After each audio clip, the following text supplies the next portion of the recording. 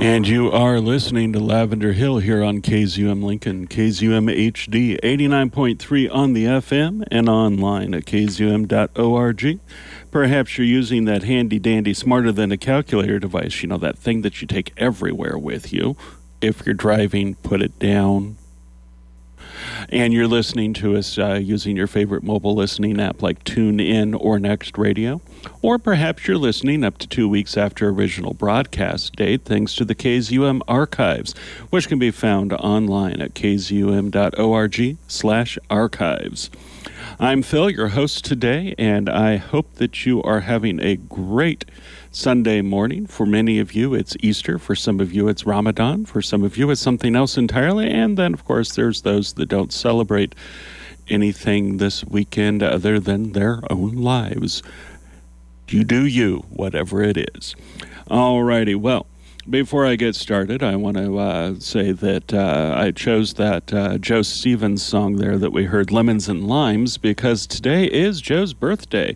And it's been a long time since we've had Joe here in studio. He and Ben Wallace were touring across the country a number of years ago and stopped here in Lincoln and, you know, sat in with Corwin and I. That tells you it's been more than 3 years.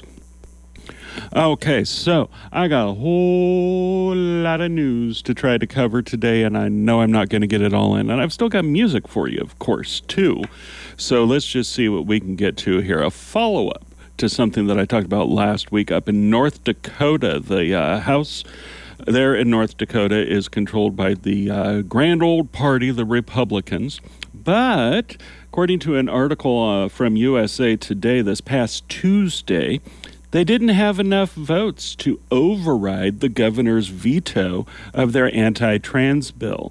And, of course, that means in North Dakota, as well as across the rest of the nation, it seems that the fight for LGBTQ rights is continuing to intensify. This past Monday, the Culture Wars made their most recent stop in North Dakota for their nationwide tour, as the article says. House Republicans there failed to get enough votes to override Governor Doug Burgum's veto of a bill that critics say would have allowed state employees and teachers to misgender transgender students and staff. In his veto in the previous week, Bergman said the bill put an undue burden on teachers to be the pronoun police. The governor also said the issue would be better managed at the local level and by parents rather than state government. He's quoted as saying, North Dakota will continue to stand for free speech, local control, and freedom from discrimination. Now, they did, the GOP in the Senate did override his veto with a vote of 37-9, but the House fell short of its two-thirds majority needed with a vote of only 56-36, so the veto stands. The bill will not become a law and is one of dozens in North Dakota and hundreds across the country targeting LGBTQ people, particularly the trans and non-binary community. They are being pushed by the same conservative organizations that work to overturn federal abortion rights.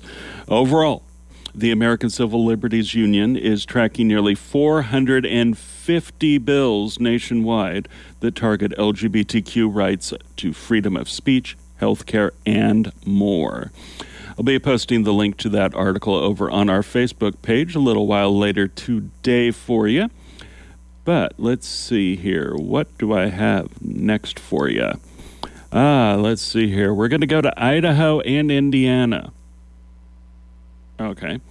According to an article from HuffPost on this past Wednesday, Idaho and Indiana have joined the slew of conservative states blocking youth gender-affirming health care.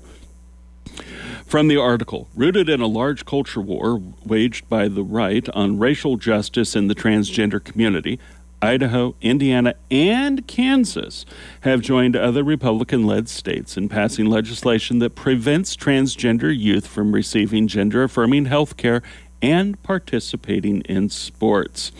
This past Wednesday, the Kansas legislature passed a law banning transgender youth from playing on women's and girls' sports teams after the governor vetoed it last month. And Indiana Governor Eric Holcomb, a Republican, signed SB 480 into law this past Wednesday, prohibiting medical physicians and practitioners from, quote, knowingly providing gender transition procedures to an individual who is less than 18 years of age, or aiding or abetting another in doing so. He signed the bill despite calling it vague and clear as mud just the day before. The Associated Press quotes Holcomb as saying, "It wasn't part of my agenda. I have told some people very close to me, this is clear as mud.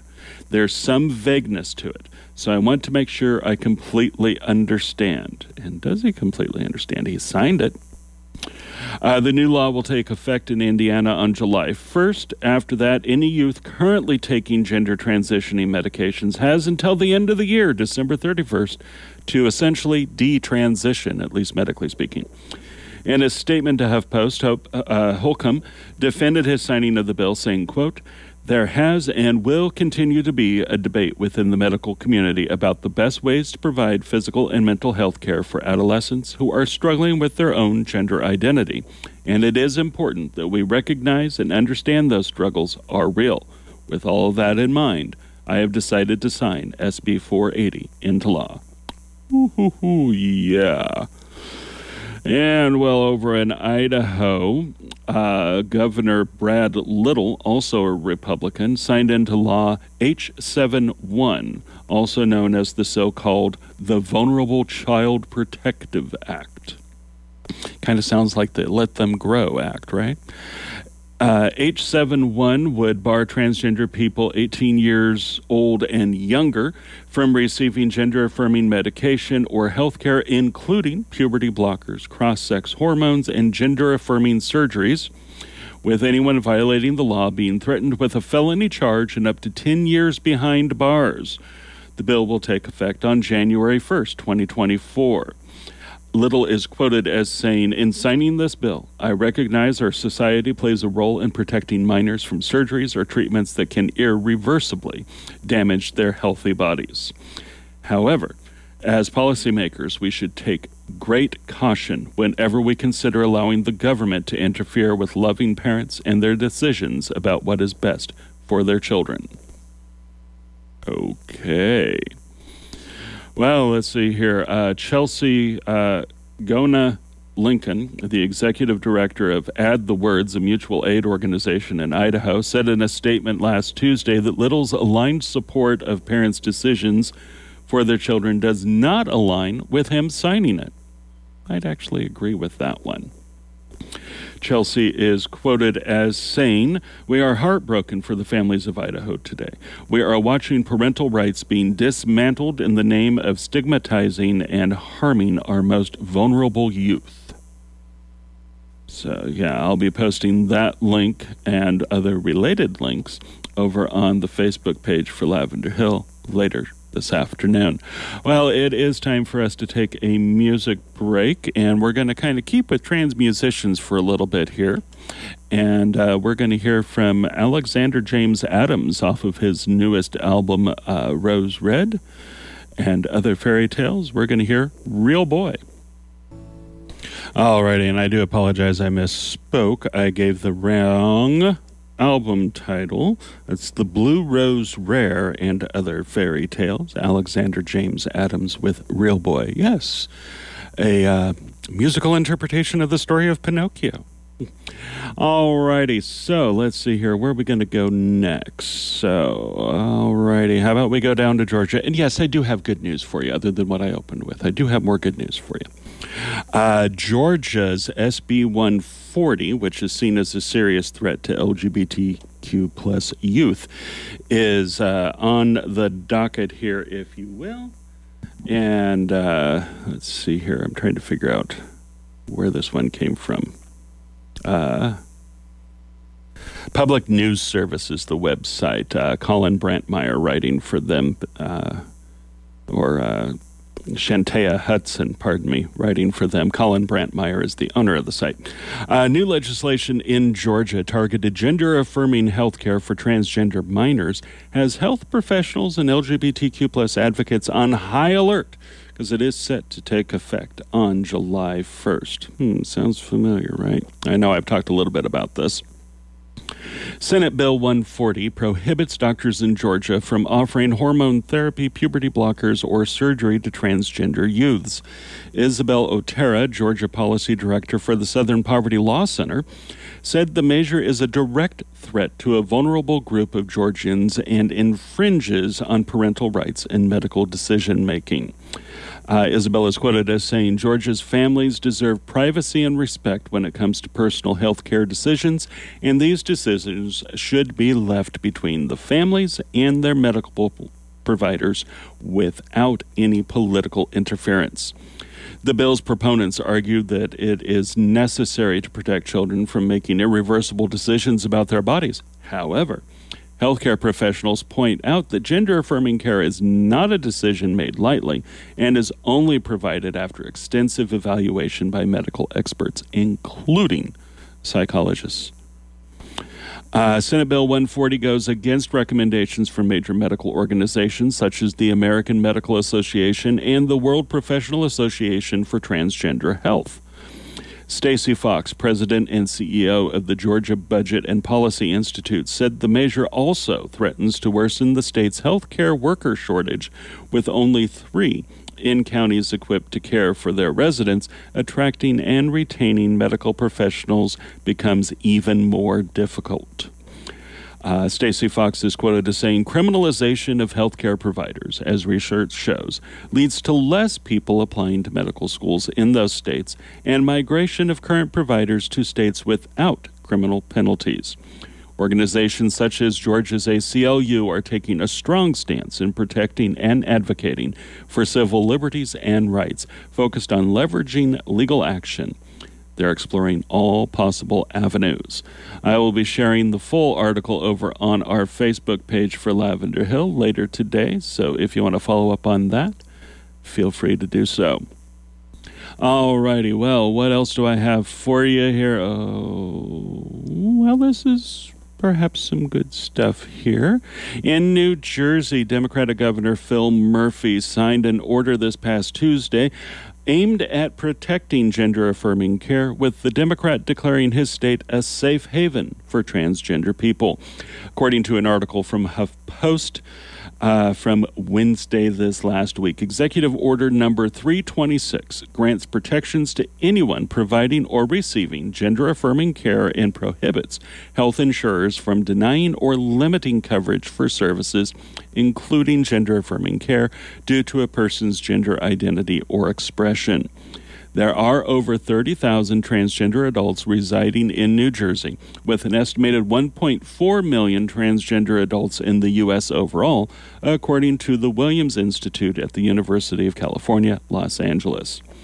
Referring to LGBTQ+, as well as intersex and asexual people, the executive order says, quote, it is in the public interest of the state to foster a safe and affirming healthcare environment in New Jersey and ensure that members of the LGBTQIA+ community present in New Jersey, including transgender and non-binary youth, enjoy equal access to quality healthcare services. So yes, at least some good news there from New Jersey. Let's just go a little bit further into this for you, though, in case you're wondering. Under the order, protection also extends to people from out of state who travel to New Jersey for gender-affirming care, as it prohibits the extradition of anyone providing, receiving, or facilitating these health services. New Jersey departments and agencies are barred from cooperating with interstate investigations attempting to hold someone liable for civil or criminal penalties related to legal gender-affirming care in the state. The governor's move comes as legislation sweeps the nation, aiming to ban gender-affirming care and restrict LGBTQ+ rights and expression. According to the ACLU, there are 451 anti-LGBTQ bills in the U.S. that seek to limit access to gender-affirming care, drag shows, and more. So there we go. There's a little bit more to that, and plenty of tweets associated with it as well, since that seems to be a way that our lawmakers want to communicate with us these days. Well, with the short attention span that many Americans have, it kind of works, I guess. Alrighty, well, let's see here. Oops, that was opening up my email. Which, of course, I have all those links that I've been talking about over in my email so that I don't lose them. But let's go ahead and take our bottom of the hour break just a smidgen early here, because I got some more good news for you after the break. So keep on listening here to KZUM. I'll be back after this short spate of announcements and some more music for you, talking about Texas when we come back. Walking Through This World, title track of the album by Sidney Bullens. Sidney's got a book coming out early in June called Transelectric, My Life as a Cosmic Rock Star. And that comes out with a foreword by Sir Elton John, somebody that Sidney performed with extensively in the 70s, along with Bob Dylan and many other wonderful musicians of that era, some of which are still around with us today. Alrighty, so I'll go ahead and share a link with you on our Facebook page to how you can get that book if you're interested. Anywho, I told you we were going to be going down to Texas. The not-so-great state of Texas, but every once in a while they kind of surprise us. According to the Texas Tribune, from last Monday, that is Monday come on, pull up for me, I want to say the 3rd. GOP Texas senators reverse their votes, allowing some transgender kids to keep receiving puberty blockers and hormone therapy. Okay, so Republican Texas senators on Monday reversed themselves and voted against allowing transgender kids currently being treated with puberty blockers and hormone therapy to continue receiving such care. Well, that's a confusing headline and all that, isn't it? Let's dig into this and see what this actually means. That reversal essentially expanded Senate Bill 14's proposed ban on transition-related care to include all transgender children, as outlined in the legislation's original version. The chamber voted 19-11 along party lines to preliminarily approve the broader version of the bill, which is priority legislation for Lieutenant Governor Dan Patrick. Monday's vote to expand the restrictions and advance the legislation came days after the GOP-controlled Senate agreed to allow some kids, those already on puberty blockers and hormone therapy, by early June, to keep their access to those treatments. So now they've reversed themselves on that.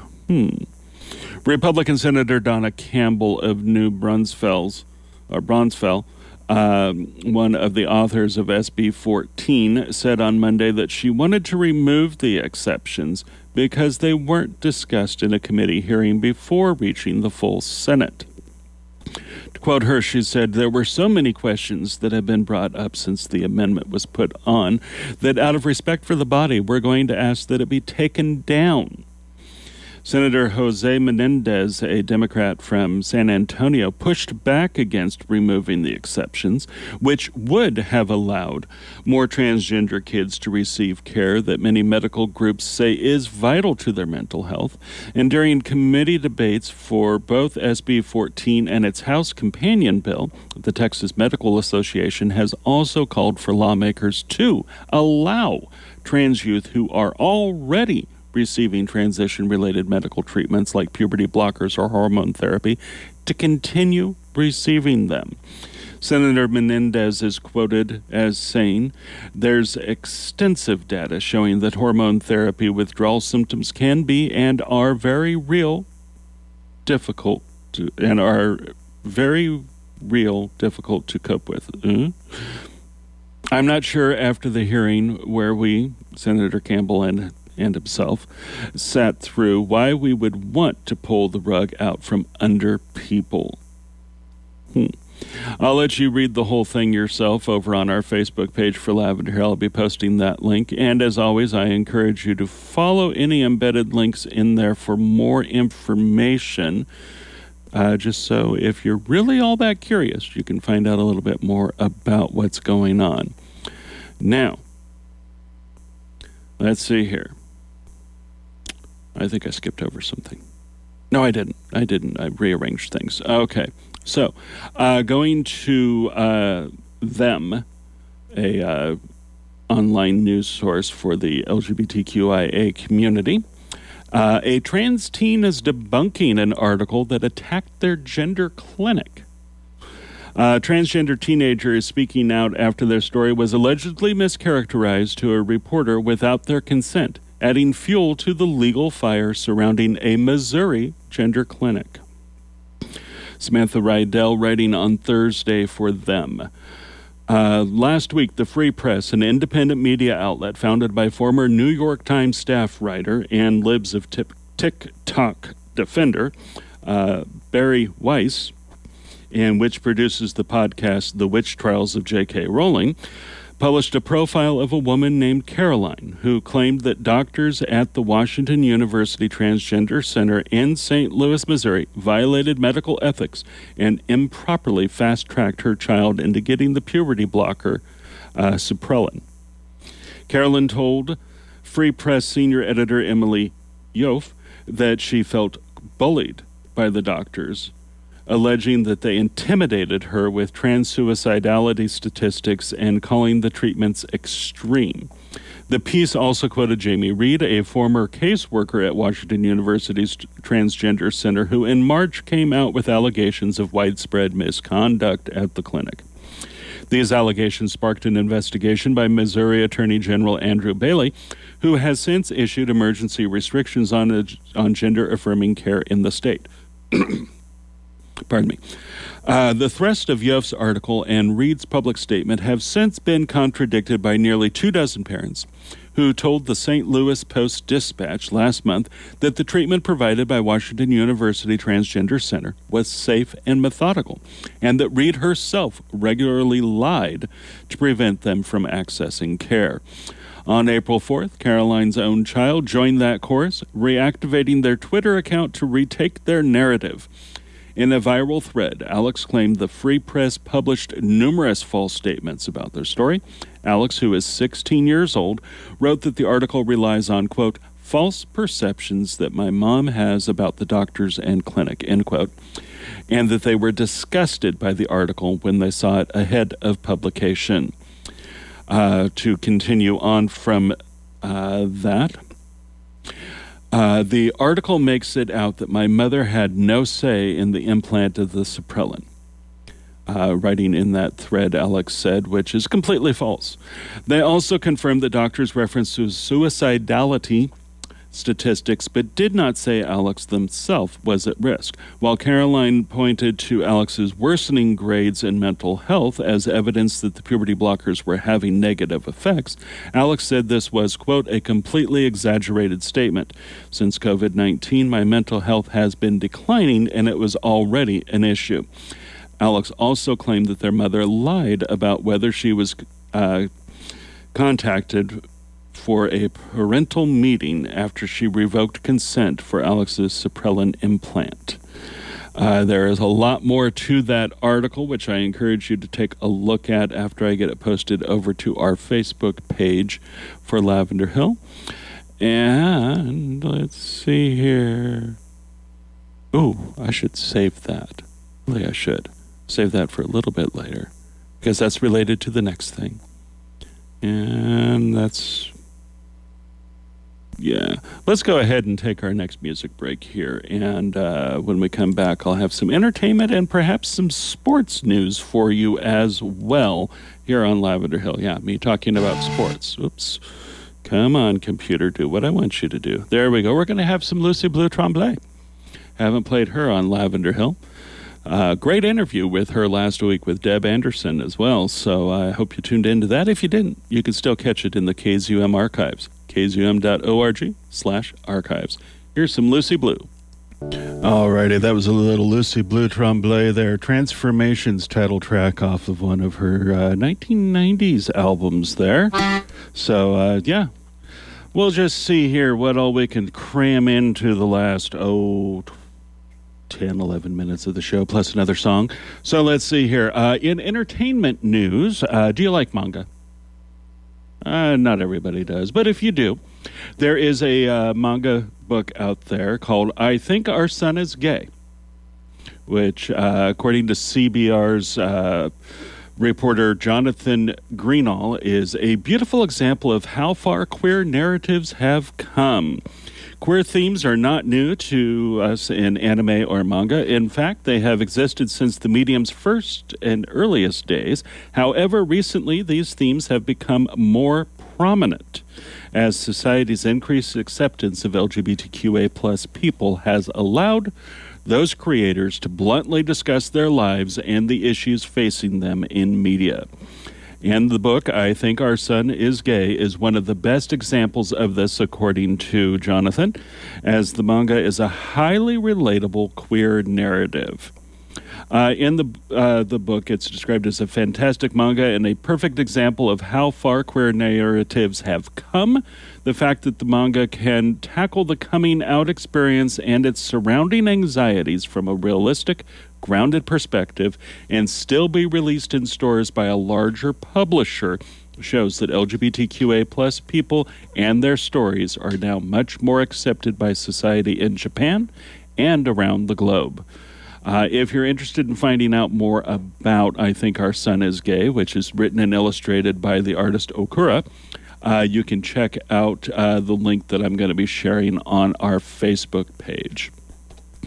Now, some of you may have noticed that as of last week, I was using a lot of MSN links, the MSN.com being the start of the link, and that's to help you avoid those paywalls, especially when I've been referring to articles from places like USA Today and the New York Times and such. So I was trying to make it a little bit easier for some of our online listeners there. But speaking of books and speaking of things that are kind of positive, even though this is coming out of Texas, another one coming out of Texas, this one I hope it is going to come across a lot more positive than the last one. According to People magazine, a Texas judge has ordered 12 library books that had been removed over their LGBTQ and racial content to be returned to the shelves. The books, including Cast, The Origins of Our Discontents by Isabel Wilkerson, and Being Jazz, My Life as a Transgender Teen by Jazz Jennings, need to be back on shelves within 24 hours. And this was announced on Monday, so they should be back on shelves by now.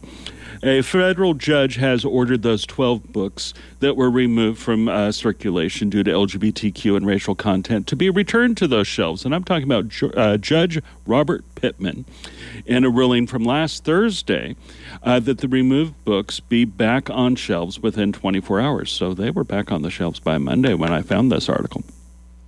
Judge Pittman also required that all 12 books be marked as available in the library catalog and ordered that no books can be removed during the ongoing case. Residents in Llano County filed a lawsuit last April claiming their First and 14th Amendments were violated after the books were removed by lawmakers who deemed the content inappropriate. Some of the books in question are, like what I mentioned before, the book there by Isabel Wilkerson and by Jazz Jennings.